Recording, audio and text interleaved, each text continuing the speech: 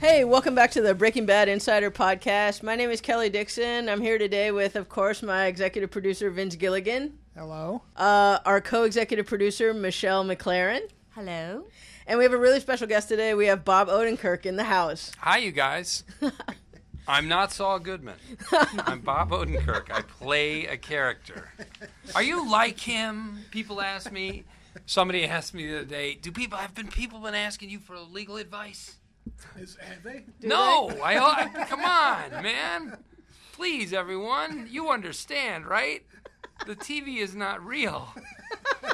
We're pretending. It's pretend. Everything you see. I'm not sure I'd want legal advice from Saul. The woman who plays Oprah Winfrey is a short, white lady who she puts that outfit on, and, come on. That's quite an outfit. The guy who plays Anderson Cooper, there's two people who play Anderson Cooper. If you watch enough, you can kind of tell which guy is doing it, Rusty or Ted. Rusty he plays it like this is an important story. Ted always makes it more light. But anyways, the point is all of TV is fake, all of it, except for the president. Yeah. Oh, my God. Bob, it's funny. I'm really glad you're here today because, I know that Vince is such a huge fan of yours. People have been asking me how I got this job, and I've said, you've probably read it. I don't know if you read every interview that's done about the show. But I go, I don't know how Vince knows me, but I guess you were a fan of Mr. Show. I'm sorry, because I didn't know that. We didn't really talk about it, and then I gave you the DVDs of Mr. Show. And then a few weeks later, you were like, hey, we've been watching those DVDs. That's really funny. And that's when I thought, wow, well, if you didn't know me on Mr. Show, how did you know me? I did, yeah. Okay. I loved you on Mr. Show, but the DVDs were such a great treat because I've got them all at home. But this was our package for the Word version. That slowed you down. it slowed us down a little. So you can blame me for any weaknesses in episodes 8 through 10. Also, but I always told people I think you must have seen me do the Larry Sanders Show because that character is the closest to Saul. Yeah, I think I love Larry Sanders.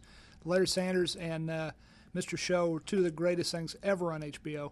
I love both of them, and I feel their passing every time I turn on HBO now. I wish they're still on. Wow. Although I'm glad we got you for this. So yeah, boy, I'm so lucky. I always tell people, just how often you get to step into it's a great role and a show that's just got so many people excited and such a hardcore audience and has such a high level of quality. I mean, usually you and I both spend a lot of time generating our own projects, right? Yeah. But for someone to invite you on board when the ship has sailed and it's such a gorgeous ship, that's amazing. Vince, last year's podcast we talked a little bit about how you got Bob, but Bob wasn't here.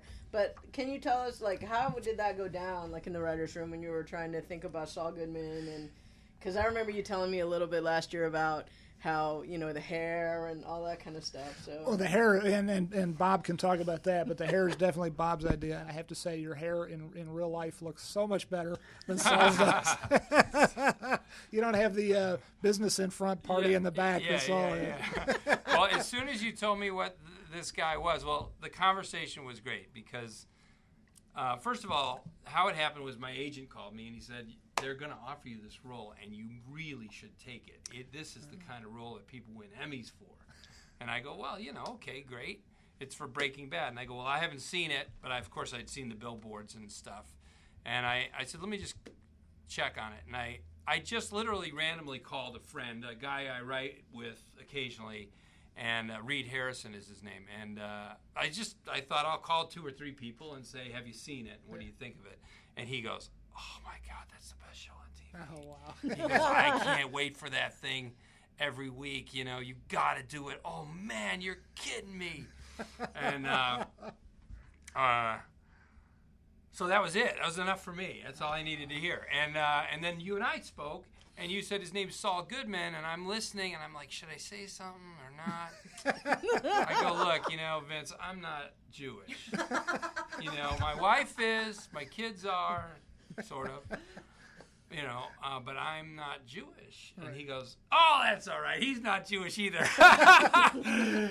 Yeah, I go, because I'm Irish. He goes, oh, good. He's Irish, too. I mean, I'm half Irish. And he goes, he just took that name, to impress the homeboys. Yes, yes. That was awesome. And then right away, when you were describing the character, I go, I already know what the hair is. That was on our first conversation. I said, this is true. I want a mullet that's cleaned up. It's not a total mullet like you're used to, but it's kind of really looks, and a comb over with a mullet, because this guy, well, the comb over is anybody would do that, right? Sure. As a middle-aged lawyer. But I think the mullet, which you kind of see, it's just long. It's not really a full mullet. It's a half mullet. Any barber would say, why are you calling that a mullet? Come on, it's a half mullet. That's like he's young. That's when you go, I'm still young. I still got it. Yeah, still. And, it's fun to have a character. That helps you know the character when you put on all that stuff, But it just popped into my head. And you're in good company, because the same thing happened with Bryan Cranston. He came to me when he accepted the part, and he said, I've got an image in my head of this guy's hair. He also said, I think this guy should be between 178 and 179 pounds. And I was like, I didn't say, I was nodding agreeably, but I was like, and he hit it exactly. He knew he knows his body enough. He knows when he's looking a little fleshy. He wanted to be a little doughy through the middle, and he wanted this. Bryan wanted this, as he put it, this dead caterpillar on his upper lip, and so you're in good company along with Mr. Cranston there. But it's this idea of being this very visual idea of approaching the character for a number of ways. One of them being visually, one of them seeing the hair, seeing the look. I think that's very interesting. I hadn't really come upon that before Bryan and you, and I think that's a great way of doing it. Yeah. I mean, those things pop into your head, and then there's how they walk, and one of the things how he dresses. Yeah. One of the things that also, when you then sent me the script and I read it, and I've never had that many lines in anything. Yeah. And I've written most of the stuff I've done. I've probably there were a few Mr. Show episodes where I probably had that much, but never really those runs. I mean, you write those speeches and those, when Saul is like winding his way through his logic, trying to get somebody to go somewhere, and it works, and then it doesn't work, and he has to kind of sculpt the moment and push them where he needs them to go. Yeah. I've never had that kind of thing. So that was new, and it was neat to read it, and it was a challenge too, and to go, how do I make this guy interesting so you want to hear all of that talk, and that you want to go on that journey, that story that he's telling, So it was a lot of more acting work. I think I said this in interviews. I've never done a part where I focused so much on it, where I sat down and, okay, now I'm going to take all my energy and just think about this guy and who he is, and I'm going to try to find him. Yeah. Most of the performing I've done has been kind of like fun and just kind of secondary to writing. I mean, when you see me on Mr. Show doing anything, believe me, I'm thinking about where the cameras are and how we're going to cut it, and I'm never just acting. Yeah. So this was great for me because the size of it made me go, okay, I'm just going to do this. I'm just going to focus on this guy and just give it my all, and I'm going to be an actor here. And it started making me think like an actor and think about all those things and everything, the way he walks, the way he sits, it all. I've got a question to that. Saul, and I don't know if this is Saul or you, but Saul talks a lot with his hands. Yeah. And so was that a conscious choice? Because I've had the pleasure of working with you as a director, and you are unbelievably well prepared and focused. I've got the same you've shout out to give. Yeah, it's absolutely it's true. nice. I've been lucky enough to do it now too. Yeah. And it's you were so prepared. I just love it. It's fantastic. And one of the amazing things is, and Kelly, you can speak to this. We get into the editing room, and your hands match. Oh, I mean, wow. you are talking with your hands. And when you first start working with you, you're thinking, oh God. When you get into take 3, 4, it's like, I hope this is going to work. It is. It works it's like every singing. time. It's impeccable. Great. It's great. So Wow. was that a choice, or is that you? Well, not, like whether it's the hair or the walk or whatever. I mean, it's not ever really conscious, right? It's always like there's a subconscious inspiration that makes you go, he should do this. So I don't know. That's what it is. I mean, he's a magician. He wants you looking over here. He wants you looking over there. He doesn't want. I mean, when you break down what Saul's doing, if you look at the dialogue and you ask, what is he doing? He's working like a magician, He's trying to get people distracted. He's trying to feed them this, and if they don't go down that way, he feeds them this, and he's just looking for them to go down the road he wants them to go down. Yeah. And so I guess it probably came from that, And I've talked about this too, I do Robert Evans, I do the character. That's just sort of a fun thing to do. I don't do a Robert Evans impersonation when I do Saul, but I do it once with the script. Yeah. Yeah, because, Evans, you know who I'm talking about. Yeah, the producer of Chinatown. Kid stays in the picture. These are all just... married to Ally McGraw. Yeah, when I was looking at it and I thought, who's the person who I most enjoy, I could enjoy talking this much, and I thought about Robert Evans, how much fun he is, and I do an impersonation of him. I've done it on Politically Incorrect. Have you ever seen it? I haven't seen it on Politically Incorrect. Oh, you can see it on YouTube. All right, cool. Go to YouTube and watch me on Politically Incorrect. I did Robert Evans as God. You saw that in Mr. Show, maybe. I do Robert Evans as God. I don't know that I've ever seen you can you do it? I don't want to put you on the spot. Jesus, my son, I love you. You made me mad. You didn't always do what I asked, but I got to respect you. Don't know if the cross was necessary, but it sure did the trick. Would I do it again? Heck yeah. Did I do it right? Oh, no. Did it bite me in the ass? Hard. Did I learn my lesson? Not in a million years. Would I have it any other way? No way.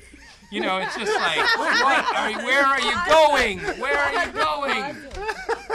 But it's so much fun to listen to. He's great. And you know what else?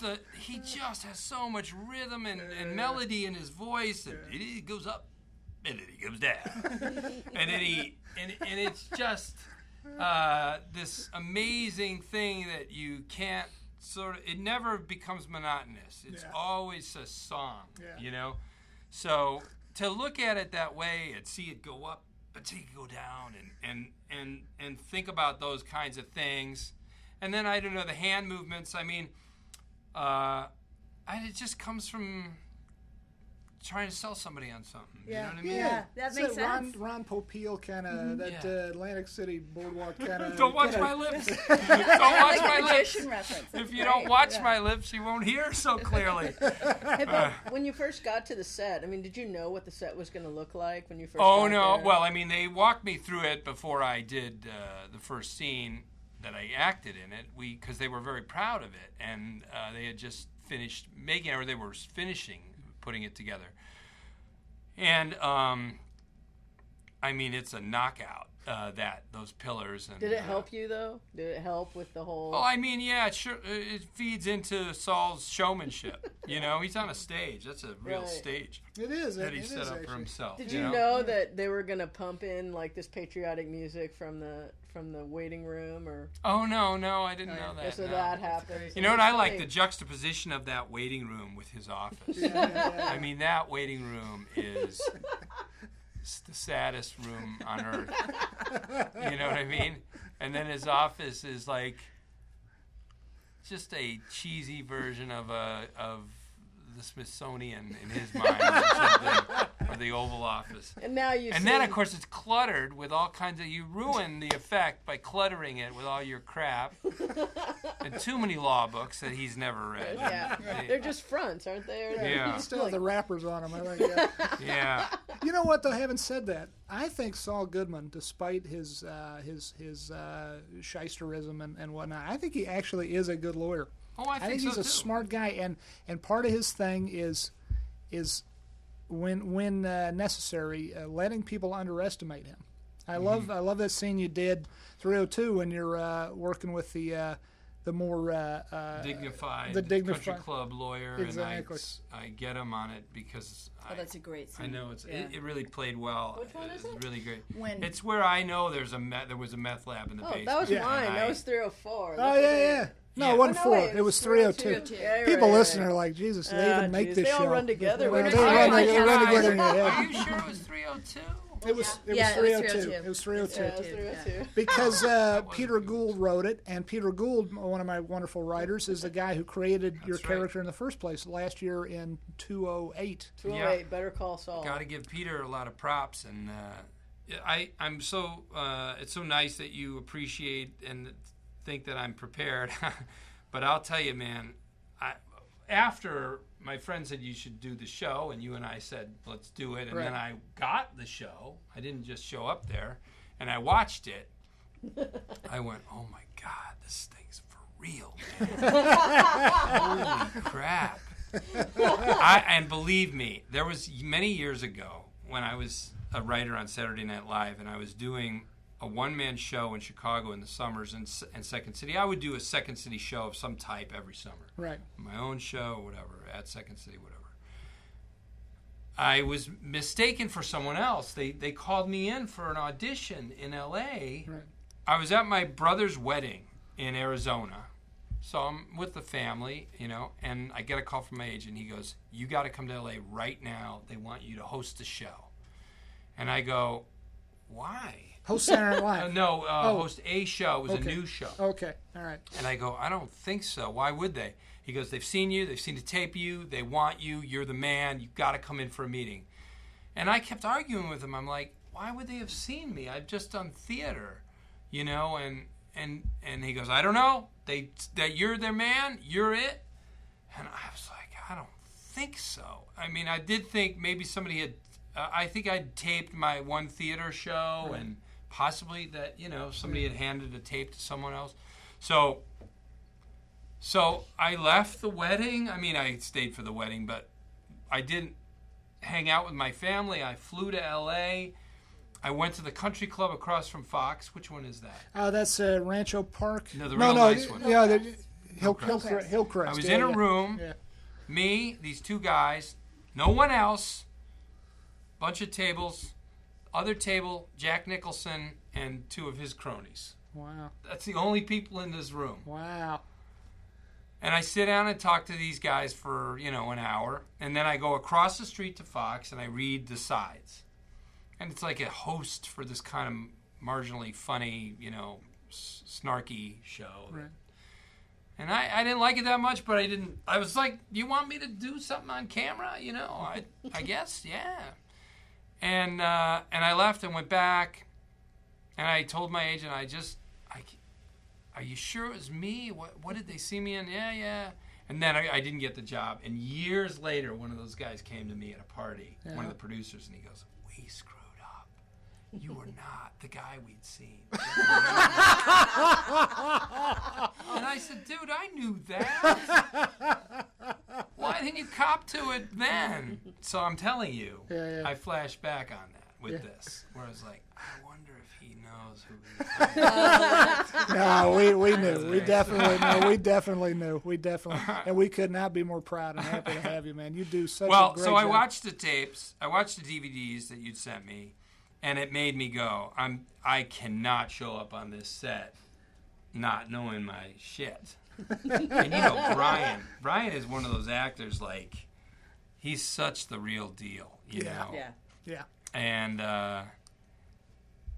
you don't want to get in a room with somebody doing that and bring some kind of cheap, half-assed version of performance to it. You want to bring everything you got, because you see a guy like that, there's some kind of magic to that, right?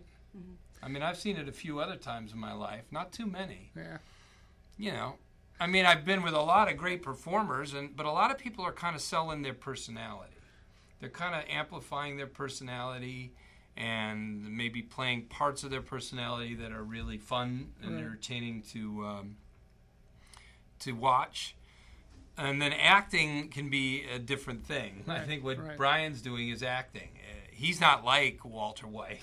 No. You know, no. In his natural energy, I don't think is like Walter White. And he just takes his energy and puts it all into this place. Yes. But I have to say it's the same with you and Saul Goodman. You were very different people, and you rise to the occasion, man. But you're right. Brian sets a high bar and a good example for the writers as well. He is so good that we don't want to give him any crap, you know, crap to portray. We want the writing to be up to snuff. We want the show to be up to snuff for him and for Aaron Paul and Anna Gunn, Dean Norris, Betsy Brandt. We have such, and R.J. Mitty, we have such a fine ensemble cast. I could not be more proud of it. And you just, boom, from that day one, you fit right in, and we're just so lucky to have you. I'm so glad. You know, people ask me, did they plan on keeping Saul around? And I said, I don't know. It seemed like the first one was 3 or 4 episodes was when we talked about it. You know what happened? Well, you know, the kind of it's you know, anytime you're doing a TV show, you I don't want to say hedge your bets. That's not the right expression to use here, but you sort of build in escape hatches or whatnot story wise, and by that I mean, if it hadn't worked out, if you had a bad experience and didn't want to come back after that episode 208 where you appeared for the first time last season, or if for whatever reason it just didn't work out, either you or I or whatever got hit by a bus after episode 2, you know, you always have ways. But we thought 3 or 4 initially, but my hope from the beginning was that what happened would happen, and that Saul would be a long-term consigliere for Walt and an important part of the show. I don't know, because that also goes to my big question when I came into the writer's room at the beginning of this last season to visit with you guys was, you know, because I'm mostly a writer, my career, you know. I think I've done a lot more performing in the last few years, and maybe Breaking Bad is leading me into that direction, maybe. I'm enjoying it, but you know, the thing about performing is this: if the script is good, if the part is good, it's a great activity. Right. If the part is not good or not well written, it's not a good thing to spend your time doing. It's kind of stupid. Yeah. You're like a prop that talks, you know. So that's a pretty big if. Yeah. I could see that. You know, but anyways, the kind of writing that you guys do, I mean, this is like nothing like sketch writing, which is what has been my stock in trade. And so it's a mystery to me. It's like a whole other world. I can't even fathom how you do it. I can't. It's tricky, but you know, I don't know. I wouldn't have a clue how to do sketch comedy, and not forget, obviously not performing. I'm talking about writing it. I wouldn't. My brain, but you know, you develop muscles. You develop muscles writing sketch comedy. Right. I've developed muscles writing this you know, what we're doing, and you really do have to be able to wing it week in and week out. And also, I mean, I got wonderful writers. Got a great writing staff, and we sit around in a room, and we I think the key to it is, we keep our minds open to new possibilities, but we try to stay as honest as we can stay. And by that I mean, it all starts with the characters. It all starts with as complete an understanding of the individual characters as we can possibly muster. So we spend hours and hours and hours talking about, all right, Walter White, who is this guy? What are his hopes? What are his dreams? What's he afraid of? How much does he lie to himself? In his case, all the time, you know. What is he scared of? What does he want? We do that with all the characters. We do that with Saul. We do that with everybody, and we try to figure out what everybody's goals are and then we just try to stay honest and never shoehorn the characters into something that they wouldn't do in order to fulfill a fun scene that we have preconceived of. That's where shows go. You can wing it. It's sort of like, I'm not a musician, but it feels a little like what I consider freeform jazz to be when it's working. Mm-hmm. You gotta know how to play the instruments, and you gotta have an idea of what you're doing there, and but you have to stay loose enough. But you can only really stay loose and have it work if you really understand your characters, and you can't try to jam your characters into a corner just to fulfill a fun scene. So it's, I don't know. Does that deprive you of moments through the year where you go, oh, we were going to have this thing happen, and now it wouldn't work for this guy. He wouldn't do that. Very good point. The old William Faulkner line about sometimes you have to, I'm paraphrasing, but sometimes you have to kill your darlings. I mean, sometimes we have these darling scenes, as it were, these scenes that would be super cool and the audience would dig. But if we're being honest and we're being strong, and sometimes it's hard to be strong because you want to take the bird in hand. You want to take the super cool scene, and you say, he did it because, I don't know, we'll make it up later. But you can't. I mean, I weaken from time to time, but that's why I need my writers to help keep me honest, to say, this is kind of bullshit. We gotta have a good reason for having Walt or Saul or Jesse or Skylar, whoever, do this thing that allows us to do this scene. If we can't build it honestly, we got to get rid of it. So. Right. God, that's hard. I got a question though, sort of along the lines of what you guys are talking about too, because one of my questions to you especially is, how much improv do you do? I mean, people do ask me that every time. I don't do any improv. I don't do any improv. Well, wait a minute, because the show that you were first on was not my show, so I only saw it when it was done.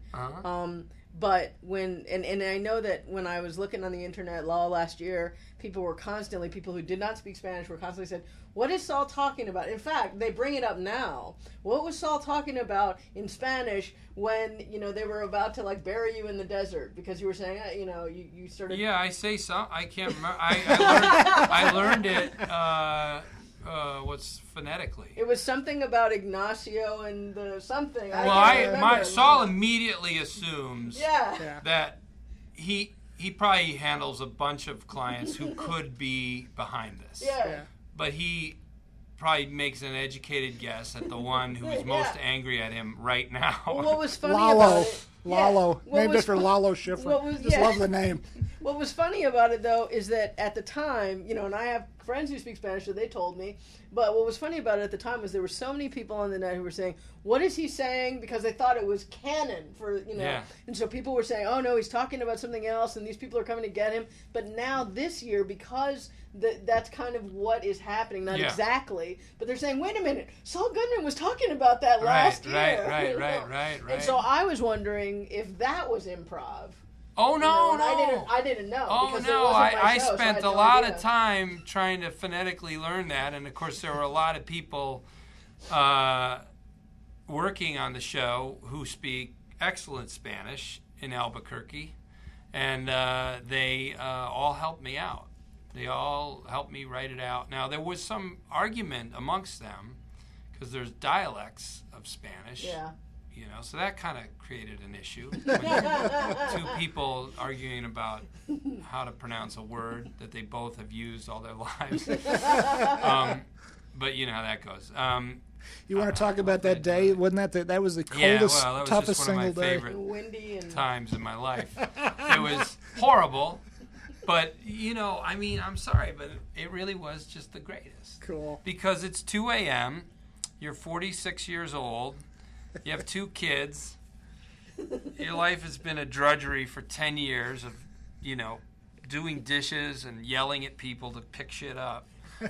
And now you find yourself in the desert at 2 a.m. with these giant lights and pretending to be you're going to be shot in the head and thrown in a grave.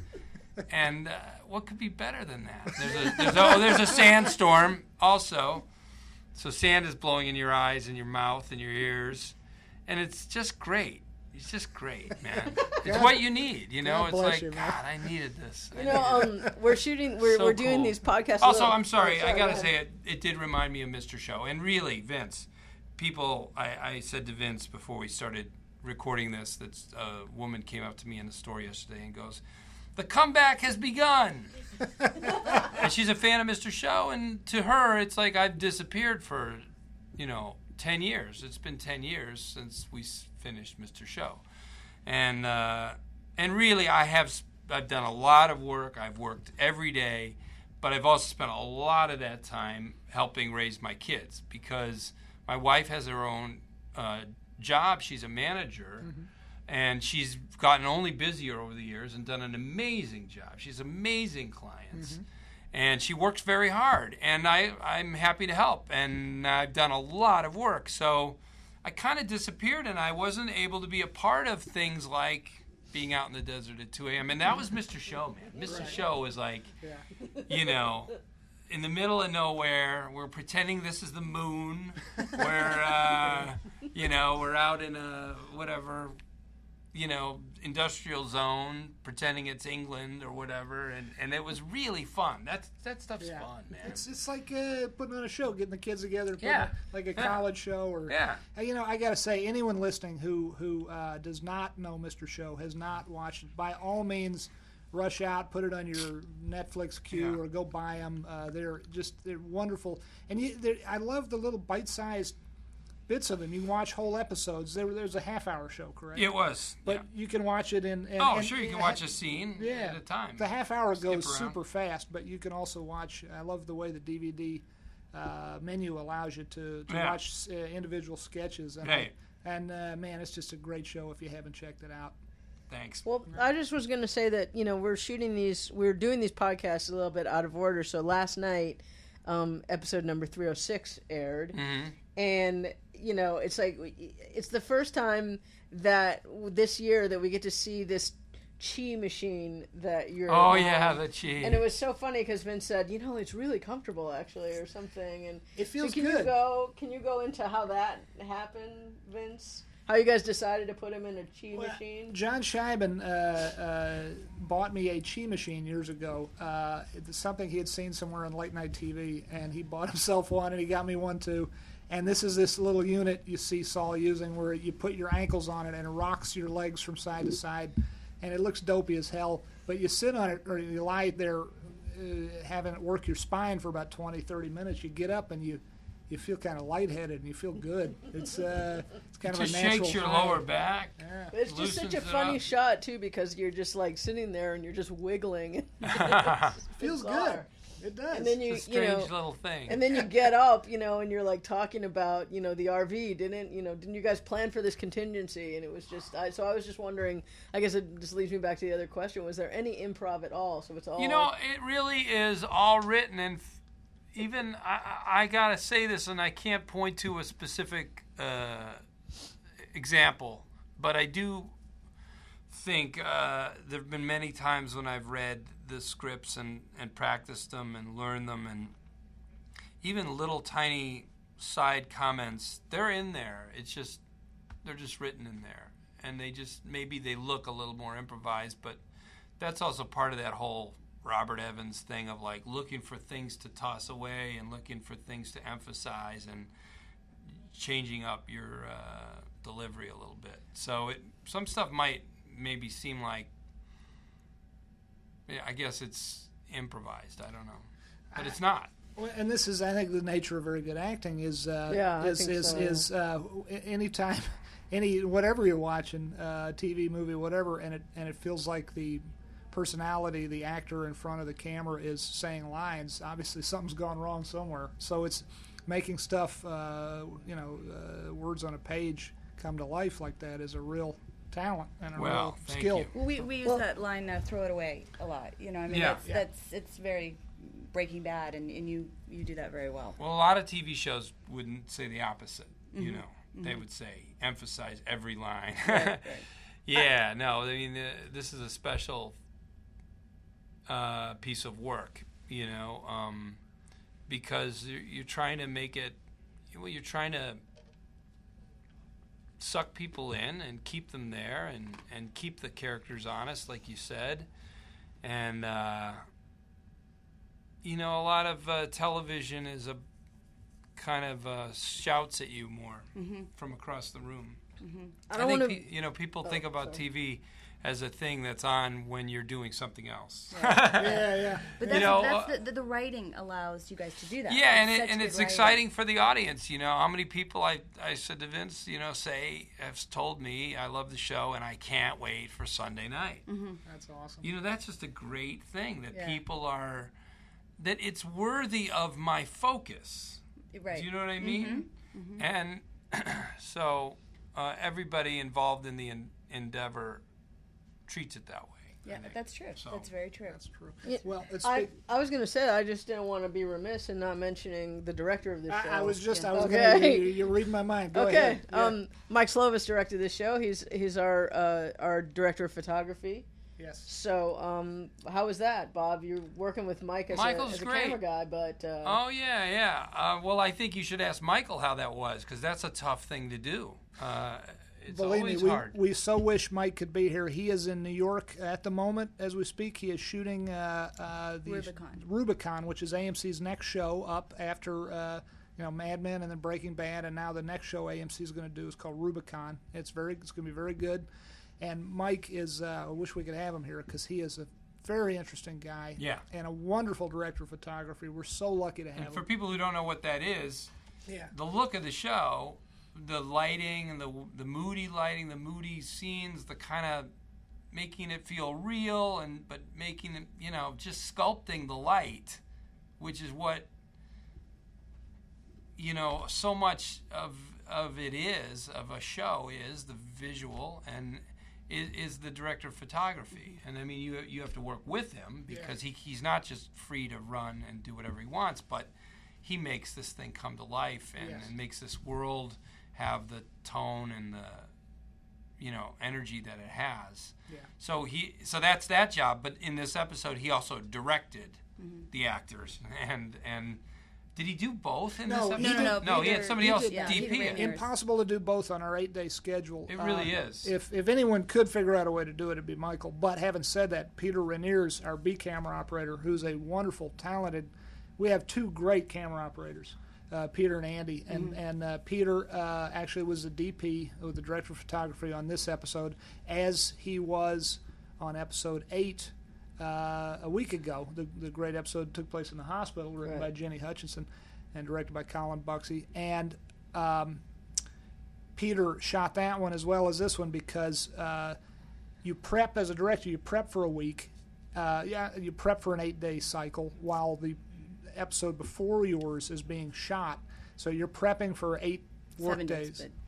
7 days. Yeah. It works out, even though we shoot 8 days. That's where I get I got to ask you guys, who is the Swedish director? Oh, Johan Renck. I wish we could have him in too, but he's either in New York or Sweden. He's a character. Or even when he's here, apparently, like when he was supposed to be here working with the editor, he was doing some Japanese TV commercial or something. He couldn't get away. He's a big, so he was actually big commercial director and a stills photographer. He doesn't direct in television except for commercials and Breaking Bad. Yeah. We're so lucky to have that. And he's a former rock star in Sweden. Yeah. Well, really? If you YouTube walk him, down the street, famous rock star in Sweden. If you YouTube him, he had a band. He had a couple bands, I think, but one of them was called Stockabo, which is short for Stockholm Boy. And he was a rock star. And you can YouTube his videos that are very cool, very visually interesting. And I assume he directed him too. I mean, he's got a real eye. All of our directors do. We're so lucky to have all these guys. I think he directs rock videos. Michelle did amazing work. Yeah. And you're double dutying too because you're running the whole show. What's that like though? When you have to, when Mike is prepping, and you've had to do that too. So how do you in your job help Mike Slovis because he's I have prepping a secret weapon. Oh, okay. What is it? Her name is Melissa Bernstein. Melissa Bernstein, another producer. How many did you direct this year? I did 3. Yeah, I did 3. I was very, very lucky to do 3 of them. But I just want to get back to Michael for a second and 309 and speak to what you were saying about him being the DP. Michael is an incredible support to the directors, as you know, as well. You can't even put it into words how big a support. Exactly. Yeah. He is the constant. He's the only one of the creative team that sets the look of the show that is constant throughout. Obviously, other than the writers, because the directors. Oh, and the production designer too. I'm talking. Sorry, I'm talking about the shooting crew. Oh yeah, sorry, yeah. The shooting crew. Let's clarify that. Yeah. And so he's crucial to, especially the guest directors who come in, and Michael is there to support us and sometimes protect us, and the show and stay true to the show. And he's all about story. So even though he does his these great looks and everything, it's all about what helps this in support the story, which is wonderful. And as a director, again, Michael's all about story. And I wondered, is he going to have the ability to step away from the lighting and just focus on the directing? And he did, and that's a large part because of Peter. Peter Rainiers is a great DP himself. Yes. But Michael really, he focused on the actors and he focused on telling the story rather than the lighting, and he did a phenomenal job. And he introduced us to something that Breaking Bad hasn't used before, because Michael also has a commercial background and has done a lot of food commercials and things. And so when he read this episode and he saw the teaser about the commercial for the chicken that then goes into the drugs, he said, I want to have a high-speed camera, a 2,000 frame per second camera, which is something they often use in commercials. And so it was Michael Slovis who got that idea and brought that in, which, as we've talked about before, a couple of other directors got to benefit from that, Ryan Johnson and myself.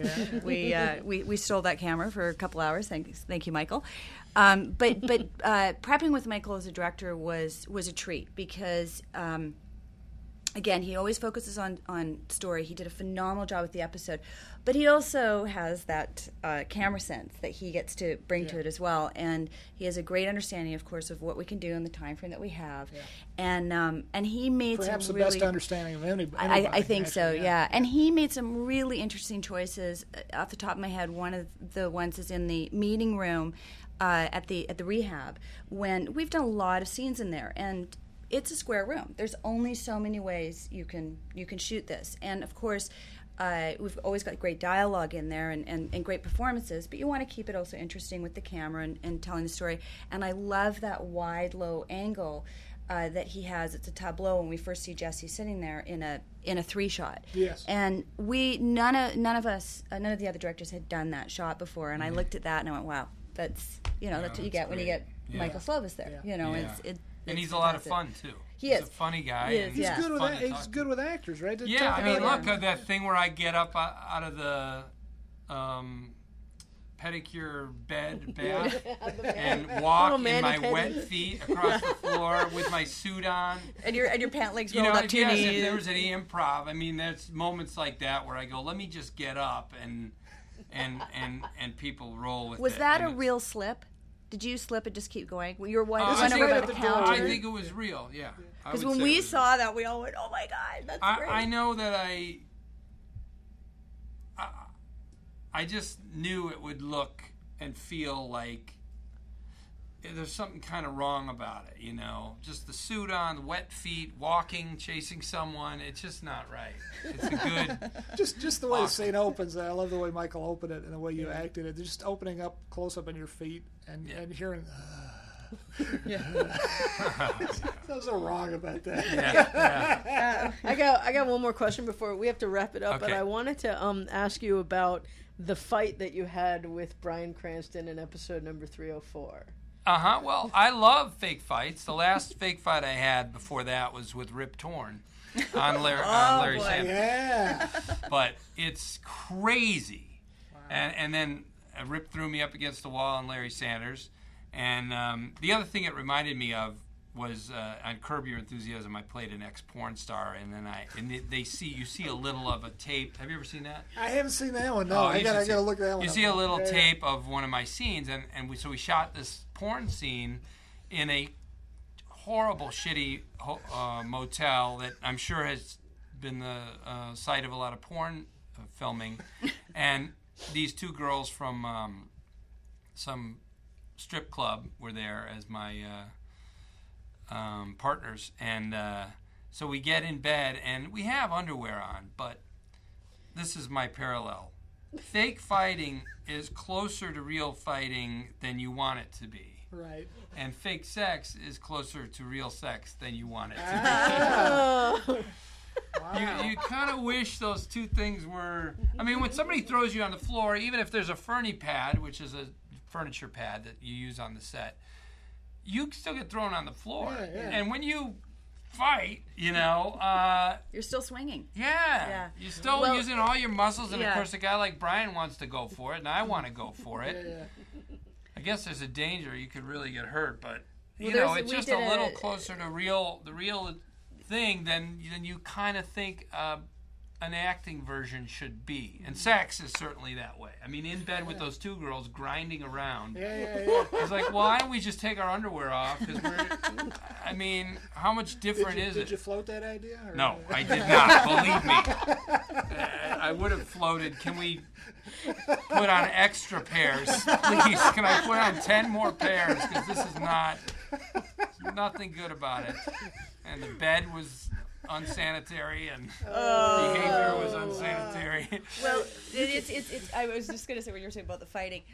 In a podcast we did last week, Dean actually, in a fake fight, connected this year. Oh yeah, and there you go. and gave a stuntman a bloody lip, which he felt horrible about. But it's like you're saying, you're trying to. Well, you fake can only it. You fake gotta it make it so look real. much. Yeah. You know, one good thing about fighting with Brian is two middle-aged white guys fighting is going to be a wrestling match, probably. It's not going to be a fist fight with clean blows. Yeah. If anything, it's going to be this horribly pathetic, grunting and straining wrestling match. Which you want it to be in this situation. Which is, we can both.